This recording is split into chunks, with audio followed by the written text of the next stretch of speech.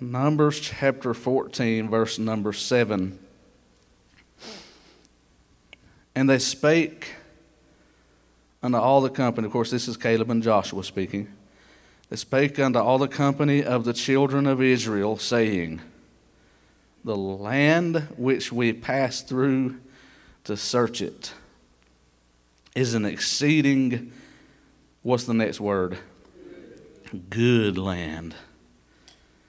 If the Lord delight in us, then he will bring us into this land and give it us, a land which floweth with milk and honey.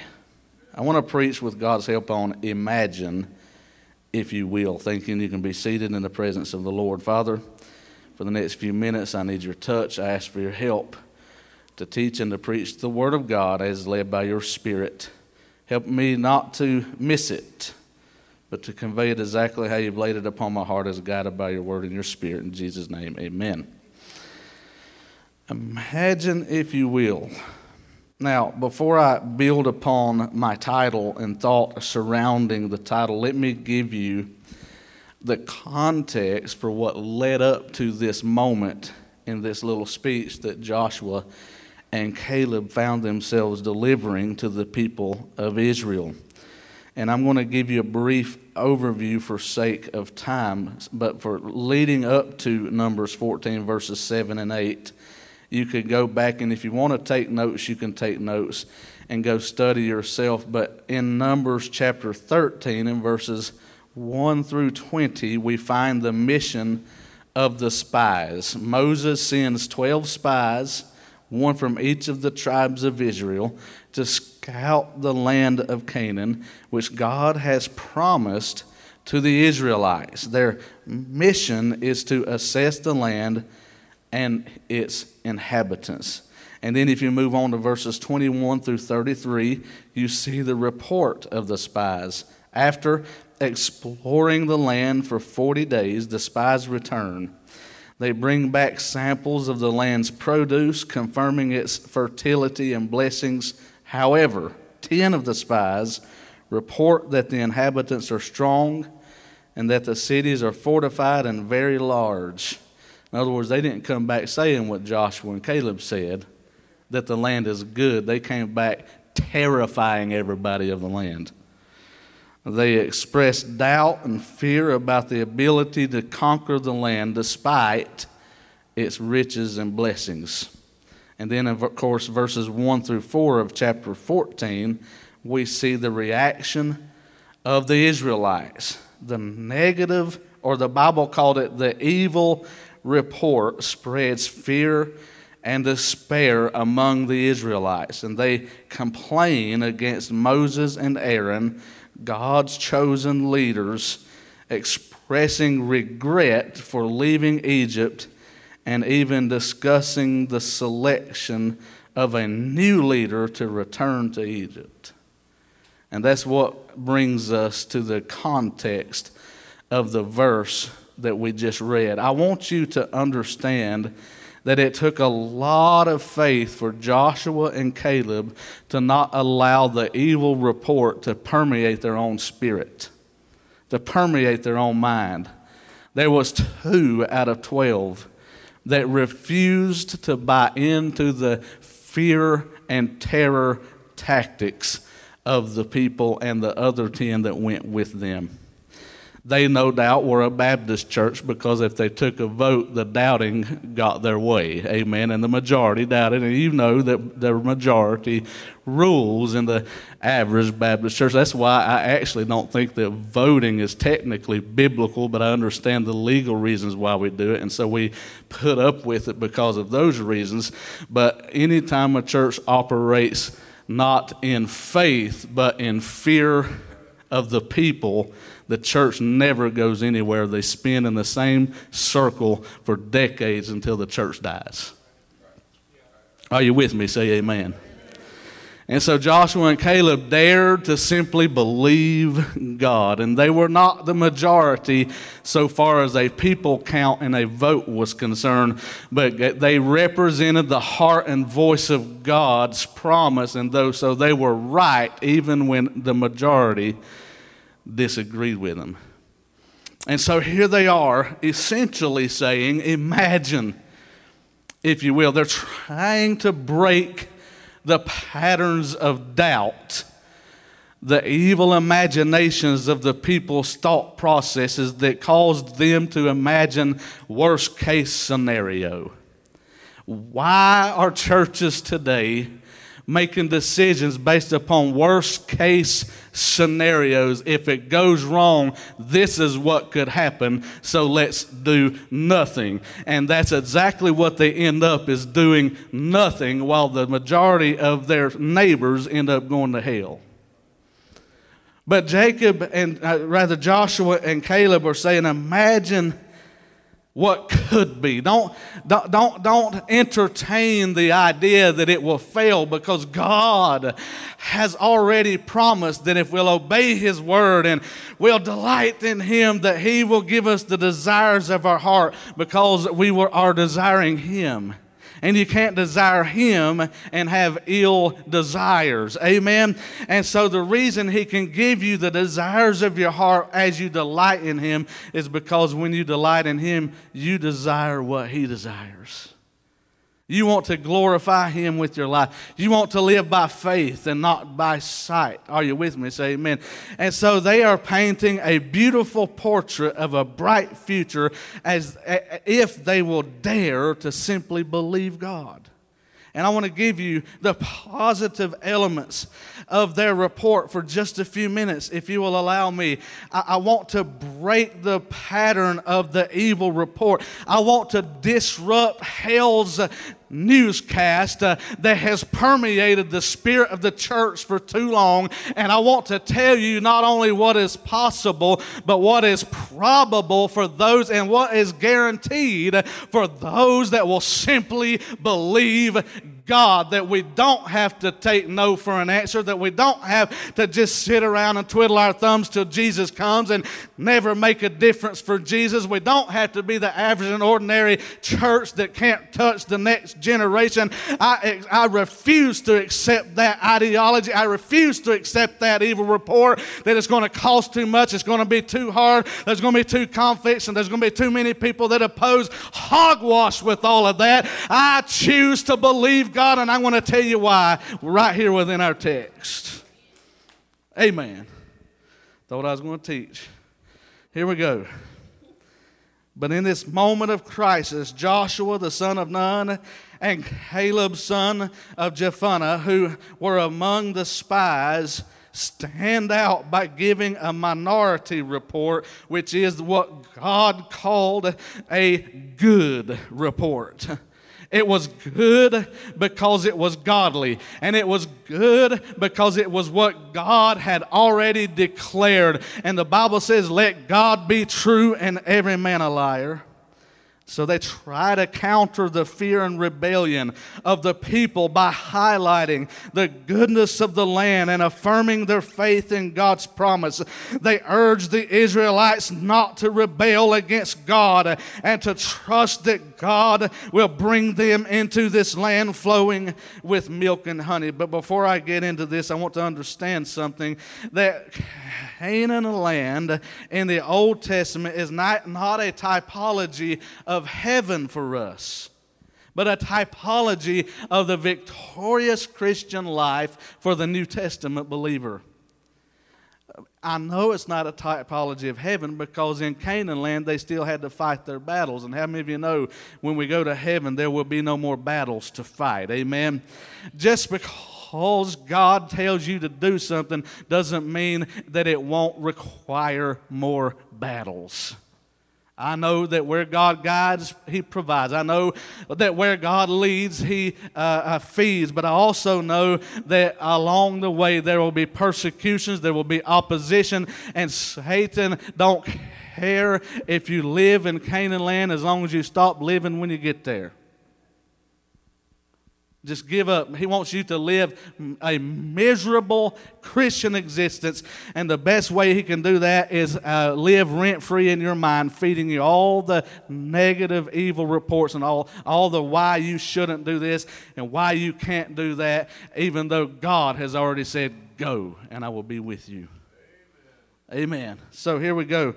I'm talking about imagine, if you will. Number one, imagine a land of abundance. In Numbers 14 and 7 and 8, our opening text, they describe Canaan as a land flowing with milk and honey, symbolizing richness and fertility. For the New Testament church, I could compare that, for example, to the book of Matthew chapter 6 and verse 33, where it says, but seek ye first the kingdom of God and his righteousness, and all these things, the things the Gentiles seek. What shall we eat? What are we going to wear? How are we going to be clothed? He said that's all those things that lost heathen bunch worry about all the time because they don't have a relationship with me. But he said if you'll seek me first and my kingdom and my righteousness, I'll take care of all that other stuff.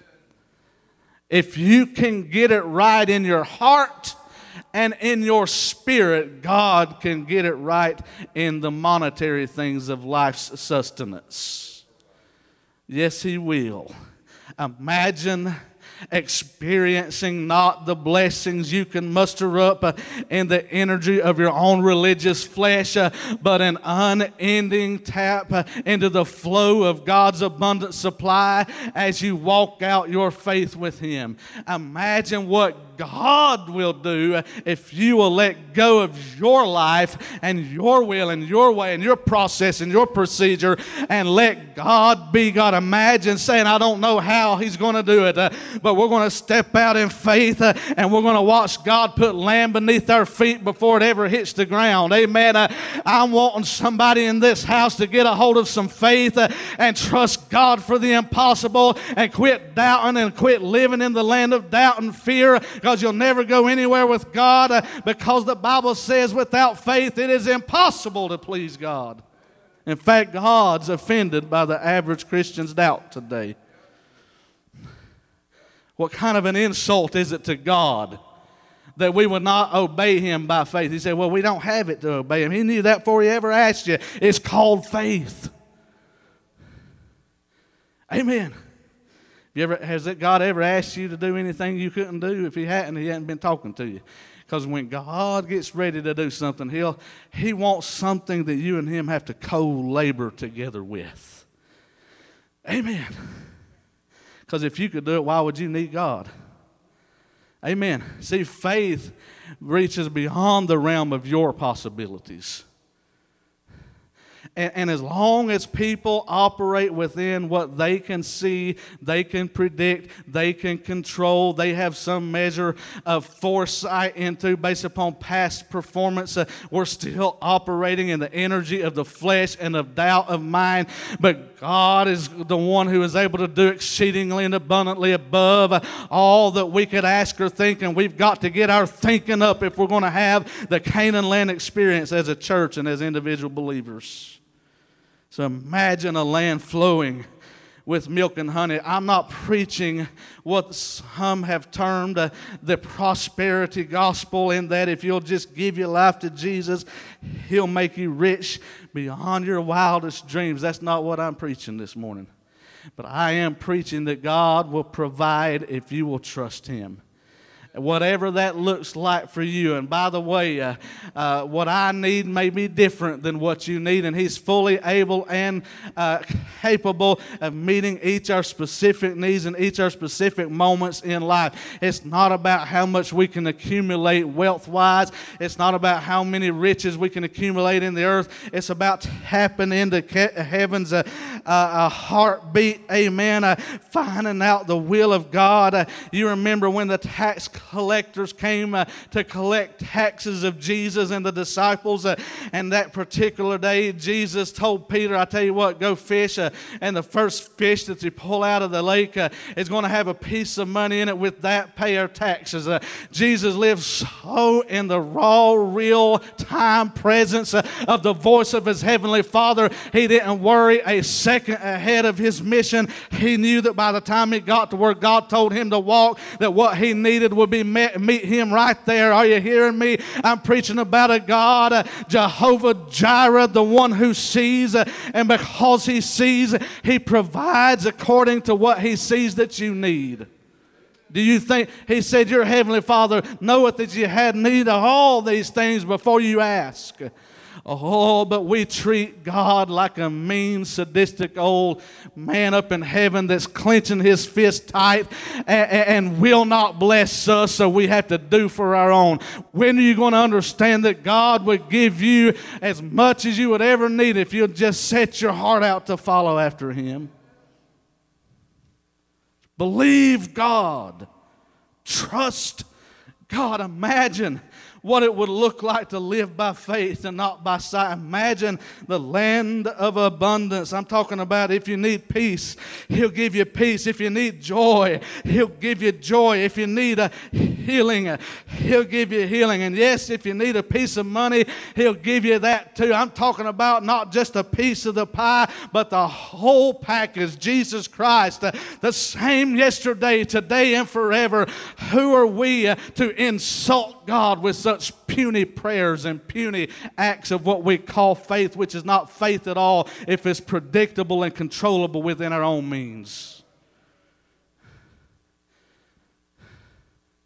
Amen. Imagine a land of abundance. Number two, imagine fruitful evidence. Listen, in fact, let me rephrase that a little bit. Let's observe the fruitful evidence that we have already. You know what God does sometimes, not because we are so great in our faith, but because we're so immature. Sometimes he'll ride on his own faith, and he'll bless us just to teach us, to graduate us from one level of faith to the next. We do move from faith to faith, the Bible teaches, and from glory to glory. Let's look at some fruit. Amen. Think about all the times you just simply trusted God because you had no other option. You say, well, that's the reason I trust him, because I had no other option. Well, that's because God knows the frame we're made of. He said, I suffered you to hunger, so that you might know that man doth not live by bread alone, but by every word that proceedeth out of the mouth of God doeth man live. God said, I'm going to have to put you in an environment where I need to see how you're going to operate when you have nobody to turn to but me. And how long will you stick with me before you start violating your conscience, before you start disobeying the word and losing your character to fight, to climb the corporate ladder? How long will you suffer hunger and wait on the Lord versus fixing it yourself through some means that's going to get you in trouble with God because you had to sin to do it? How long will you trust the Lord? I'm afraid that some of us, when we get to heaven, God's going to look at us and we're going to be disappointed because we're going to be like the unfaithful steward. We were given much, but we did little to nothing with it because we operated in a spirit of faith and not in sight. But I want you to see the grapes this morning. I want you to see what's possible. Look around you. There's people in this building this morning that have been saved and baptized and joined the church that were not here 2.5 years ago. Amen. And I'm not bragging on me, but I'm telling you a story, facts. When we moved here, we knew that it would cost us. But we did it because God said do it. Amen. And I want you to see the fruit of a faith walk. I'm living proof that if you'll trust God, God will fight your battles and make your land fruitful. Amen. And I refuse to do it any other way but a faith journey. Amen. But let me tell you something. As your pastor, I want you to see the fruit of living by faith and not by sight. Had we disobeyed the voice of the Lord? Could he have raised someone else? Sure, he could have, but I'd have missed out on it. And I'm glad I didn't. I'm glad there are many in this town now that are saved by the grace of God because I obeyed the voice of God. And my goodness, I don't know how many hundreds or thousands we preach to every Sunday morning because God hooked me up with a man that pays our radio bill. I mean, I didn't see that coming when I moved to Thompson, Georgia. I didn't see a lot of what's coming, but I'm telling you, God blesses a faith walk. That's the fruit. That's the evidence. And I'm telling you as a church that if you will join with me in faith and if you will take faith steps bigger than you ever have before, that God will also give you your heart's desire, if your desire is to see God grow His church and reach the lost with the gospel of Jesus Christ. Amen. I have evidence. I thought about the Brooklyn Tabernacle Choir. Many of you heard the story of them many years ago, I guess 3 or 4 decades ago. Brother Jim Cymbala was sent to Brooklyn, New York to plant a church or to take a small struggling church. I forget exactly how their humble beginnings were, but now they have thousands attending and they have a world-renowned choir. A lot of them are saved off the streets, ex-prostitutes, ex-druggies, and now they're saved by the grace of God, singing beautifully, and they're ministering to millions around the world through their music because somebody had enough faith to go to a place that couldn't even support him financially, but God said go, so he went, and now look what God's done because he led a people into a faith walk with God. But a church and a pastor is a partnership. And I want to challenge this church to think bigger in every area and ask God, Lord, what do you want to do? And what is our next step of not sight, but faith? Look at the grapes. Thought about Peace Haven Baptist Church, little storefront building out in the middle of Yadkin County, North Carolina. They started a little storefront church. I'm talking about out in the middle of a cornfield. Amen. And the name of the road it was on was Booger Swamp Road. But the people that formed the church originally, they had about 30 members, charter members, and they were hungry for God. Most of them broken and disgusted by man-made religion back in that time, hurt by churches that insisted on doing it a religious way that was recreated by men but had nothing to do with Bible.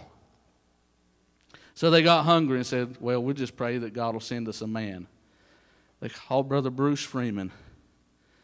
Brother Bruce Freeman became my pastor for many years. I love and respect that man to this day. I'm praying about having him come preach a revival for us sometime in the future. But they started digging in and believing God. People started getting saved left and right. The people were so hungry, they were inviting people. They formulated teams of people. Some were prayer warriors. Some were calling people on the phone, inviting them, just going down through the phone book. Say, this is so-and-so from Peace Haven Baptist Church. We just wondered if you had a church home. If not, we'd love to invite you. And believe it or not, some of them started showing up, and then others would go out and visit, and sometimes they'd come across somebody that was already called. So they'd been called, now they've been visited. So they started coming, and some of them started end up getting saved, and before you know it, you had a synergy of soul winners, and that church grew to several hundred just within a few short years. At the time of my joining, they were at about 300. They moved into a new facility, and within just a few months, they were topping at 800, looking at building another building. Crazy, wow. Imagine, if you will, a church sold out to living by faith and not by sight. Say, God, this is going to feel stupid because it don't make no sense on paper. It don't make no sense psychologically, but I'm going to do what you said do, and I want to pursue what you said do, and I want to trust you to give us some results. Just follow God. Amen. But I've learned this: a church has got to want to grow if they're going to see growth. Now, if you're happy with your pew, and all church is to you is a religious Sunday morning routine, this message ain't for you. You need to go find a church where you can be happy just sitting on a pew. Amen. No, I didn't say amen to that. I ain't going to throw nobody under the bus. I don't know. I'm not pointing fingers at any particular church. I'm talking about a philosophy of ministry. If you want to see God work in your life personally, get plugged in and be obedient in your local church and ask God, how can I contribute to the growth of your kingdom through Washington Heights Baptist Church? Amen. Get busy. Don't wait on the next program or the next invite. Find out what God wants you to do and get busy doing it. You don't need my permission to follow orders from the Great Commission. Go ye into all the world and preach the gospel to every creature. I'll fan your flame. I know we're fixing to start a program because we like programs and sometimes they work if we work them right. But I would a whole lot rather have people that do it by default, naturally, lifestyle evangelism than to have to force people into a program they don't want to participate in to start with. Amen. And I hope that those that do sign up will do it with a pure heart and a desire to serve God. And this will give us a good way by which we can give instruction, and I'm all for it, and I thank God for it. But let me tell you, you got to imagine it in your heart before you ever see it in reality. You got to have a hunger and a thirst and a desire to see the grapes of Canaan land for yourself and for this church. I would say that the fruit and the grapes would be when people start getting saved and delivered from drugs and alcohol and old sorry daddies, God taking them and making real men out of them and leading their family in the things of the Lord. Wouldn't that be a revival worth experiencing? Wouldn't that be a revival worth seeing in this community? And imagine, if you will, a church so on fire for God that we no longer see color. We no longer see ethnical bounds, but we just see people washed in the blood of Jesus, and we care only for one to be lifted up, and that's the name of Jesus Christ.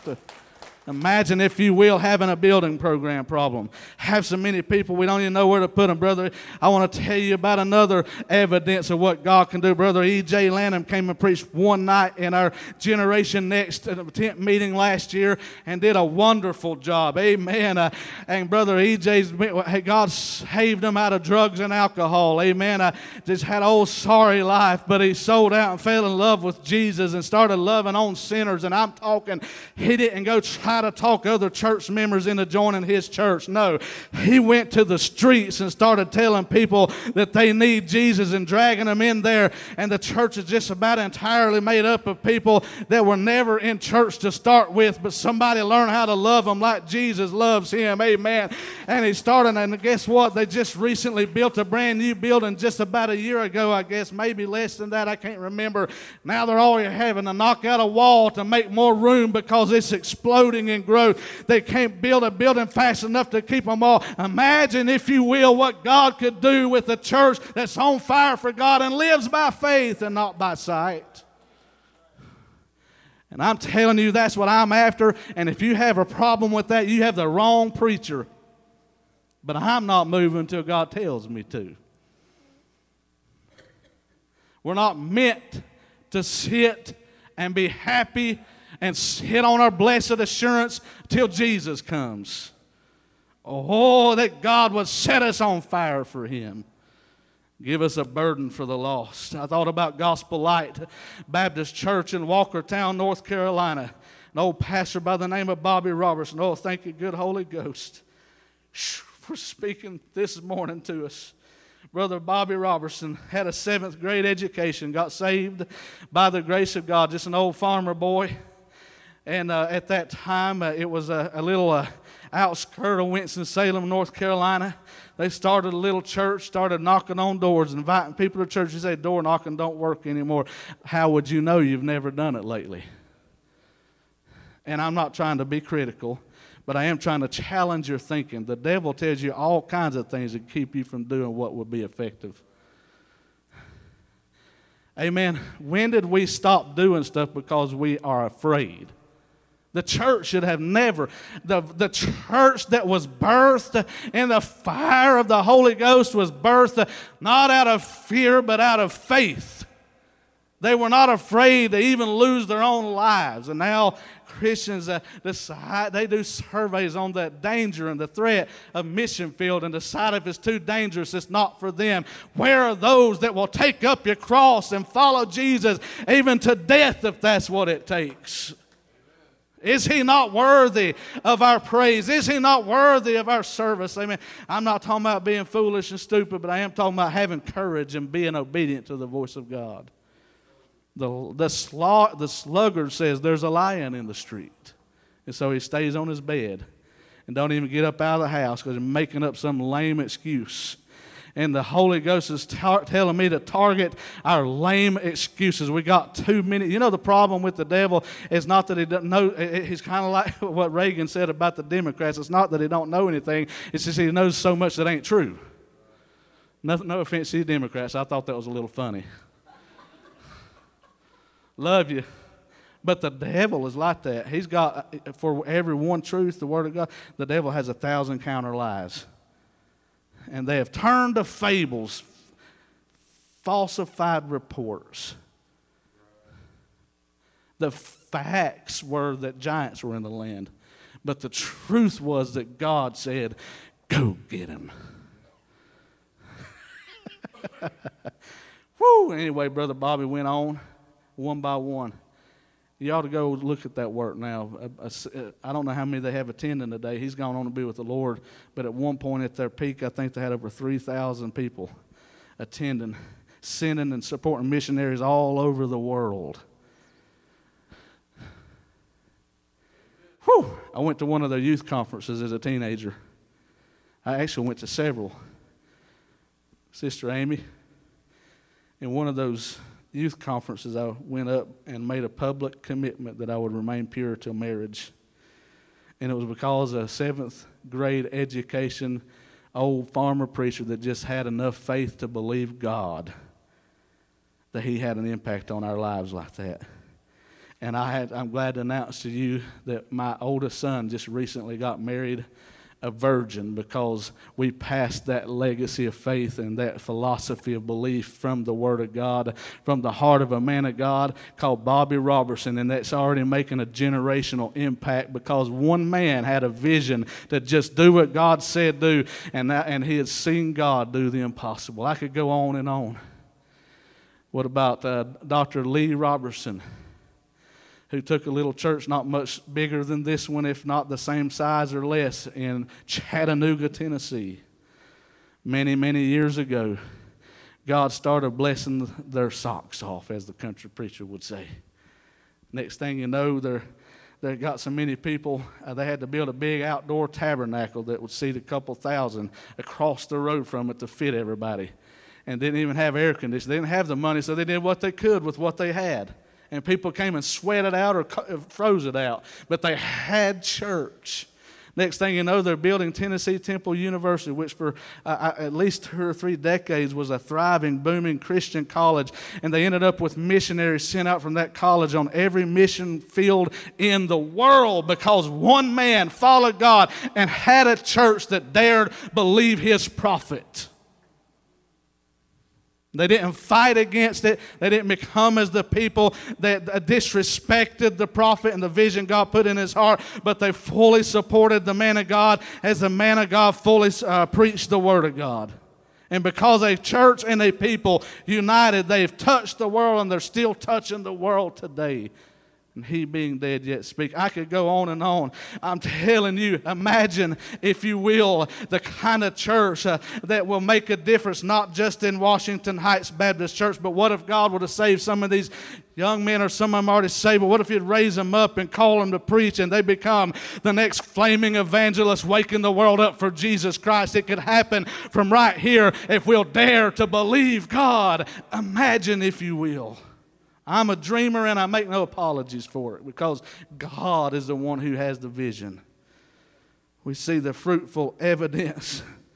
Amen. I must hurry. Number 3. Whew, y'all want to let me have time to preach this out? All right, here we go. Number 3, we got to have confidence in God's promises. That's what they had.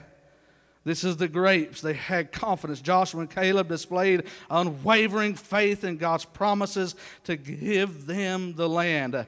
And fast forward to Acts chapter 27. Paul is on a ship. They're fixing to go shipwrecked. But he said, I told him about a dream he had from the Lord. It said, we're going to lose the ship, but we're not going to lose no life. And he made this statement, I believe God. And I want to tell you something, Washington Heights Baptist Church. In this voyage called the Christian faith, we're going to incur some losses. But if you'll incur your losses in faith in God, God will not look at it as a loss, but as an investment into souls. And some way or another, He'll make good on your investment. Can I get an amen this morning, church? You've got to believe God. That's what Paul the Apostle said. Sirs, I believe God. God's the one who said do it, so we're going. Amen. All right, let me give you number 4 now. I'm about out of breath. I'm having a good time. Number 4, we see encouragement and reassurance. They urged the Israelites not to rebel against God and not to fear the inhabitants of the land, as they would be their prey. In fact, he said they would be our bread. Now, I don't know exactly what that means. I'm sure it's not cannibalism. I imagine he envisioned them giants becoming slaves to him, becoming a source of a labor force that could produce food. Why else would it say they would be our bread? It could have been metaphoric of the confidence he had that God would give them victory. Amen.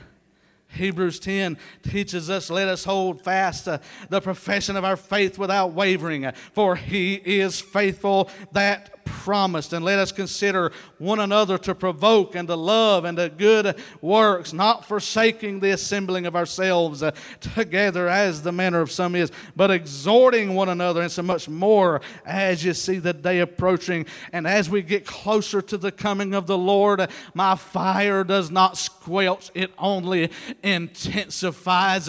And if this kind of preaching makes you nervous, if the level of intensity keeps increasing, come back next week and you'll get a bigger dose of it than you did this week. And you'll either learn to love it and get right, or you'll learn to hate it and find somewhere where you can be comfortable and die in the wilderness with the average, mediocre Laodicean Christian church. Amen. But I don't know about you, but I'm not interested in that program at all.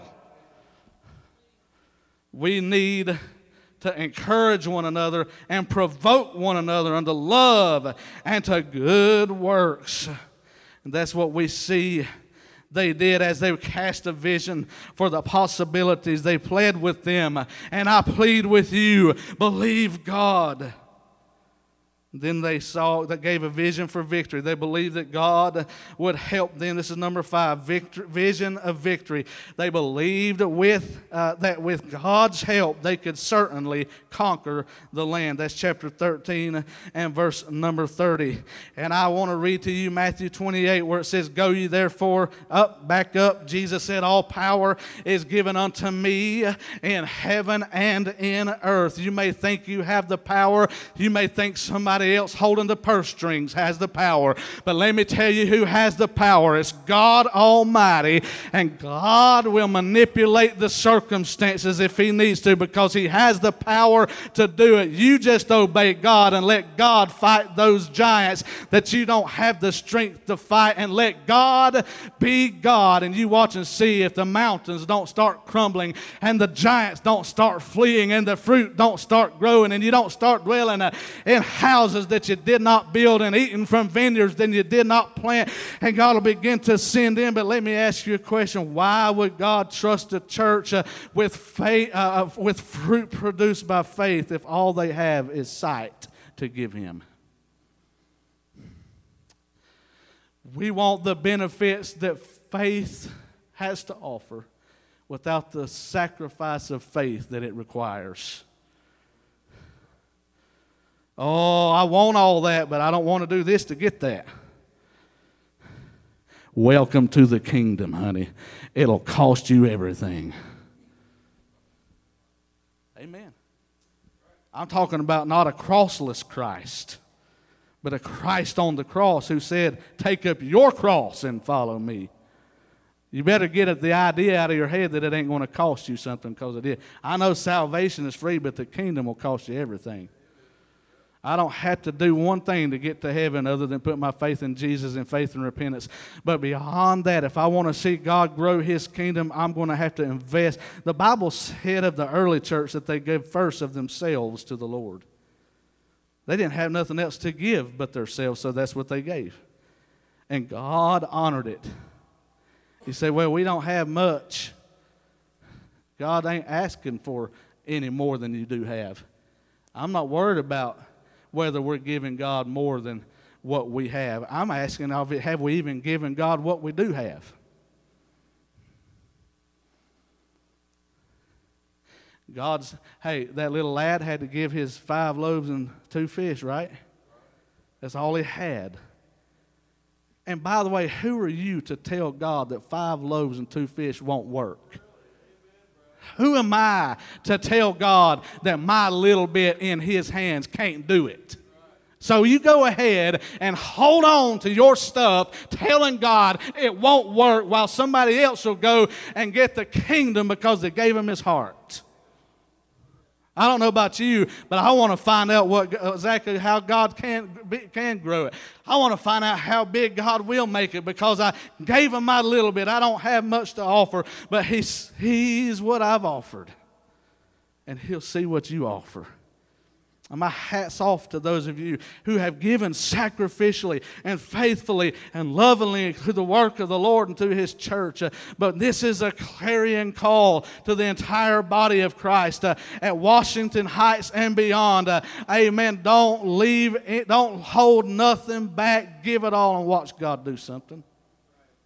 That is what we should imagine God using. Amen. Vision of victory. I don't know about you, but this kind of stuff excites me. All right, so I've got to close. And so what we're going to do now is look at their response to this imagine, if you will, message that Caleb and Joshua were preaching to them. This is their response. Numbers 14:10.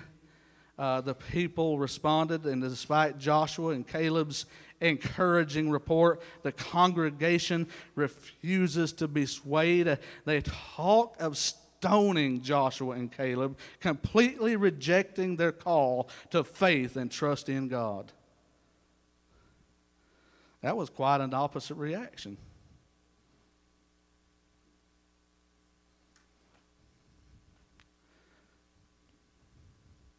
And I've never been stoned, but I've had rocks metaphorically thrown at me for just doing what I'm doing right now, being obedient to the Lord. I'm sorry if my obedience offends you so. Go ahead and throw another rock. Got a bag full of them, but you know what I'm going to do this morning? I'm going to lay them at the altar. I'm going to say, God, you can have these rocks. I'm tired of carrying them. And I'm going to give them no heed. They can threaten me all they want. Amen. They can try to hurt me all they want, but I'm going to obey God. I'm going to fan the flame of anybody else that will. Amen. Go ahead and throw them rocks. But let me tell you something, honey. You're not fighting me. You're fighting the Holy Ghost, and you'll lose that battle. Anytime you make a move not for but against God's man, you're fighting a fight with God, and God will win the battle. Divine intervention is found in verses 10 through 12. At this point, the glory of the Lord appears at the tent of meeting to all the Israelites, and God expresses His frustration with the people's lack of faith and threatens to disinherit them and strike them with a plague. But Moses intervenes in verses 13 through 19 and intercedes on behalf of Israel, pleading with God to forgive their sin according to the greatness of His steadfast love. And you pray for your pastor that when people do throw rocks, that God will give me the prayer that Jesus prayed on the cross. Father, forgive them. Amen. For they know not what to do. Sometimes I wonder if they actually do know what they're doing, but I still want to have that heart that Jesus had to just forgive them and let justice be between them and God. And you need to have that kind of prayer and heart when people and Satan attacks you as well. Amen, because I'm not no fool. I know that people, if certain people stand against the pastor, they're also going to stand against those that stand with the pastor. And pressure's put on. And before you know it, you have a majority living in fear instead of faith. Then we see God's judgment, verses 20 through 24. God pardons the Israelites as per Moses' request, but declares that none of the adults who came out of Egypt will see the promised land, except for two people, Caleb and Joshua. And this is because of their rebellion and lack of faith, except those two who had a different spirit and followed God fully. And then we see the consequences. I'm trying to hurry. Numbers 14, 36 through 38, and then verses 33 and 34. The 10 spies who spread the negative report are struck down and die of a plague before the Lord. The Israelites are then told they will wander in the wilderness for 40 years until the entire generation that doubted God's promise has passed away, fulfilling the time they scouted the land 1 year for each day, because they couldn't catch the vision that God had for that land. They spied it for 40 days. They beheld the grapes for 40 days. They beheld the lushness, the milk and the honey that flowed. For 40 days, God cast a vision to them. And the number 40 is always a number of judgment in the Bible. You study your Bible, and it's a number of judgment. And God's Spirit will not always strive with man. At some point, God says, it's enough. I've spoken to this hard-hearted, hard-headed bunch of people longer than I should have to start with, because they're never going to listen no matter what signs I send them, no matter what fruit I produce in front of them. Jesus said, if you don't believe me for what I say, believe me for the very work's sake. But they're so hard-headed, they're so hard-hearted that God said, I'm going to let them suffer for each day a year for their rebellion.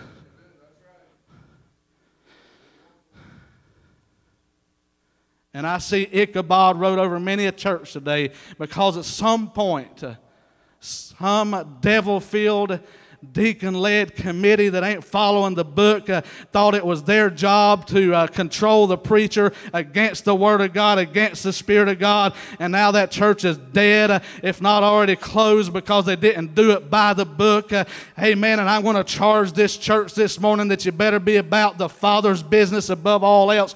And don't expect your deacons or any other leadership in this church to raise up a rebellion against me, the pastor, because it will not end well for you. And I didn't even plan on saying that. But I see it in the text. And I'm telling you, God wants to do great work. And we better just get on the plan with the Holy Ghost. Say, well, I ain't never heard no preaching like that. He just lost his mind. Has it ever occurred to you that what God's doing around here is unusual? It may be unusual, but if I'm in the book, you better give it the credibility that it deserves. I'm going to close with Ephesians 1. Imagine, if you will. Now that's your heeding. That's your caution. That's your warning. Pray that God helps each of us respond wholeheartedly to the heartbeat of God for a vibrant church that can make an impact in this lost world to the fullest extent of God's desire. Ephesians 1:15 is your encouragement now. Wherefore I also, after I heard of your faith in the Lord Jesus and love unto all the saints, cease not to give thanks for you, making mention of you in my prayers, that the God of our Lord Jesus Christ, the Father of glory, may give unto you the spirit of wisdom and revelation in the knowledge of him, the eyes of your understanding being enlightened, that you may know what is the hope of his calling. Did y'all hear that? That you may know what is the hope of his calling. Not the hurt of his calling, but the hope. Well, if we go to doing things the way God tells you, there ain't no telling what God's having. That's the point. I want to hear the fresh voice of God that disrupts man-made religious systems that have done nothing but bury the gospel under a bushel.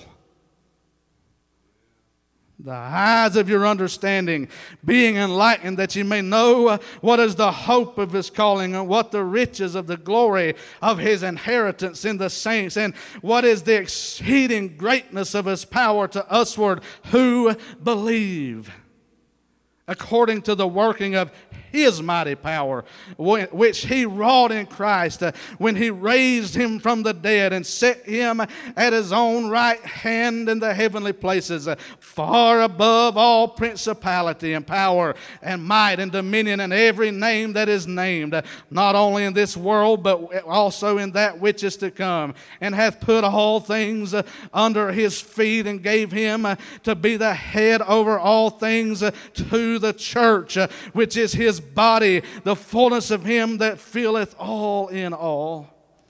I say he's at the top, and he forevermore shall remain at the top. And everything and everybody is under his feet. And if you claim to be born again and a member of this church, you are a member of the body of Christ, and a body can't go a different direction than its head. Amen. Woo! Ain't we having a time? Imagine, if you will, a sold-out, faith-filled congregation that is unified with the vision of God for its ministry, to reach all that we can at all costs possible. Let's see what God will do with our little rag and rock. Let's see what God will do with our little bit. You say, we're not a big church, Brother Gary, we can't do much. You let God decide how much he can do with your little church, amen. But you give it all to him and then watch him work. It's called faith, and it will not work if you don't have it. I'm afraid that this generation has learned how to have church whether God shows up or not, and I don't want that kind of church, and neither should you. Every head bowed, every eye closed. Stand with me in the presence of the Lord. Joe, come play a song on the piano. We're going to lay these cards out in the altar, and if you want to come and commit to joining the soul winning class, amen, just come pray and take this card to your seat, fill it out, and give it to Brother Ron, amen, at the end of service, and let him know that you're interested. But more important than that even is if there's anything in your heart that you've sinned against God and that the Holy Spirit's pointed out to you, that has been opposed to the voice and word and will of God for this church. And it's not been in faith, it's been in fear. The Holy Spirit's dialing your name, dialing your number. I want to ask you to come and just take it before the Lord. You don't have to confess it before me unless the Lord tells you to. You don't have to confess it before the church unless the Lord tells you to. But you do have to come to him and get rid of that doubt if you want to see God maximize the potential of this church and this ministry before Jesus comes or calls each of us home. Let's have an altar call, church, for a few more minutes. If you need to slip on out, you got other things to do, and you don't have to make things right with God because you're good. You slip on out quietly if you need to. But if you need to meet with God, would you come? I want to ask those of you who are right with God, that are hungry for God, that are right with me, that you come and pray and seek the face of God and ask God to breathe on this ministry, that the dead bones would come to life, that the dry bones would come up out of the ground, and that God would raise up an exceeding great and mighty army that we could, with the help of the Lord, see God do great things through. Amen. Yes, look at all the young people. Come and praise the Lord, church. Some of the elders are coming. Amen. Hey, we all need to be on our knees. If you need to pray there in your seat, you can sit down. You can get on your knees there at your bench. But let's seek the Lord this morning. Imagine, if you will, God has so much in store. but He's not going to force it on us. Father, in the name of Jesus, I've done my best to be precisely obedient to You, even to my own level of discomfort.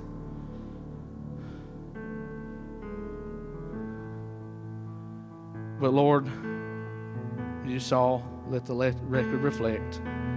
I said it anyway. And Lord, I'm at Your mercy. I pray that those that might have rocks in their fists will drop their rocks and just surrender to the Lordship of Jesus Christ and His Word. And say we need to find and follow the heartbeat of God. And whatever God says do, we need to do. Whatever God says give, we need to give. Wherever God says go, we need to go. Father, this generation that's coming up, I see young men that are coming and surrendering their hearts and lives to You. And Lord, they're already wanting You to use them. And God, they're imagining with us what it would look like to be used of God in a way that would bring God maximum glory. I rejoice in that. Oh, Father, may this be an environment in which that atmosphere can grow exponentially under the direction of the Holy Spirit through the Word of God. Oh, Father, give us a hunger and a thirst for righteousness by which we shall be filled. God, empty us of ourselves. Wash us in Your blood. Forgive us of our old dirty, filthy, rotten attitudes and our sins. Purge us, create within us a clean heart, oh God, and renew a right spirit within us, God, so that we might behold the wondrous works of God. And we'll be careful to thank You. And we'll be careful to praise You for all that You do. In Jesus' mighty name, everybody shout amen.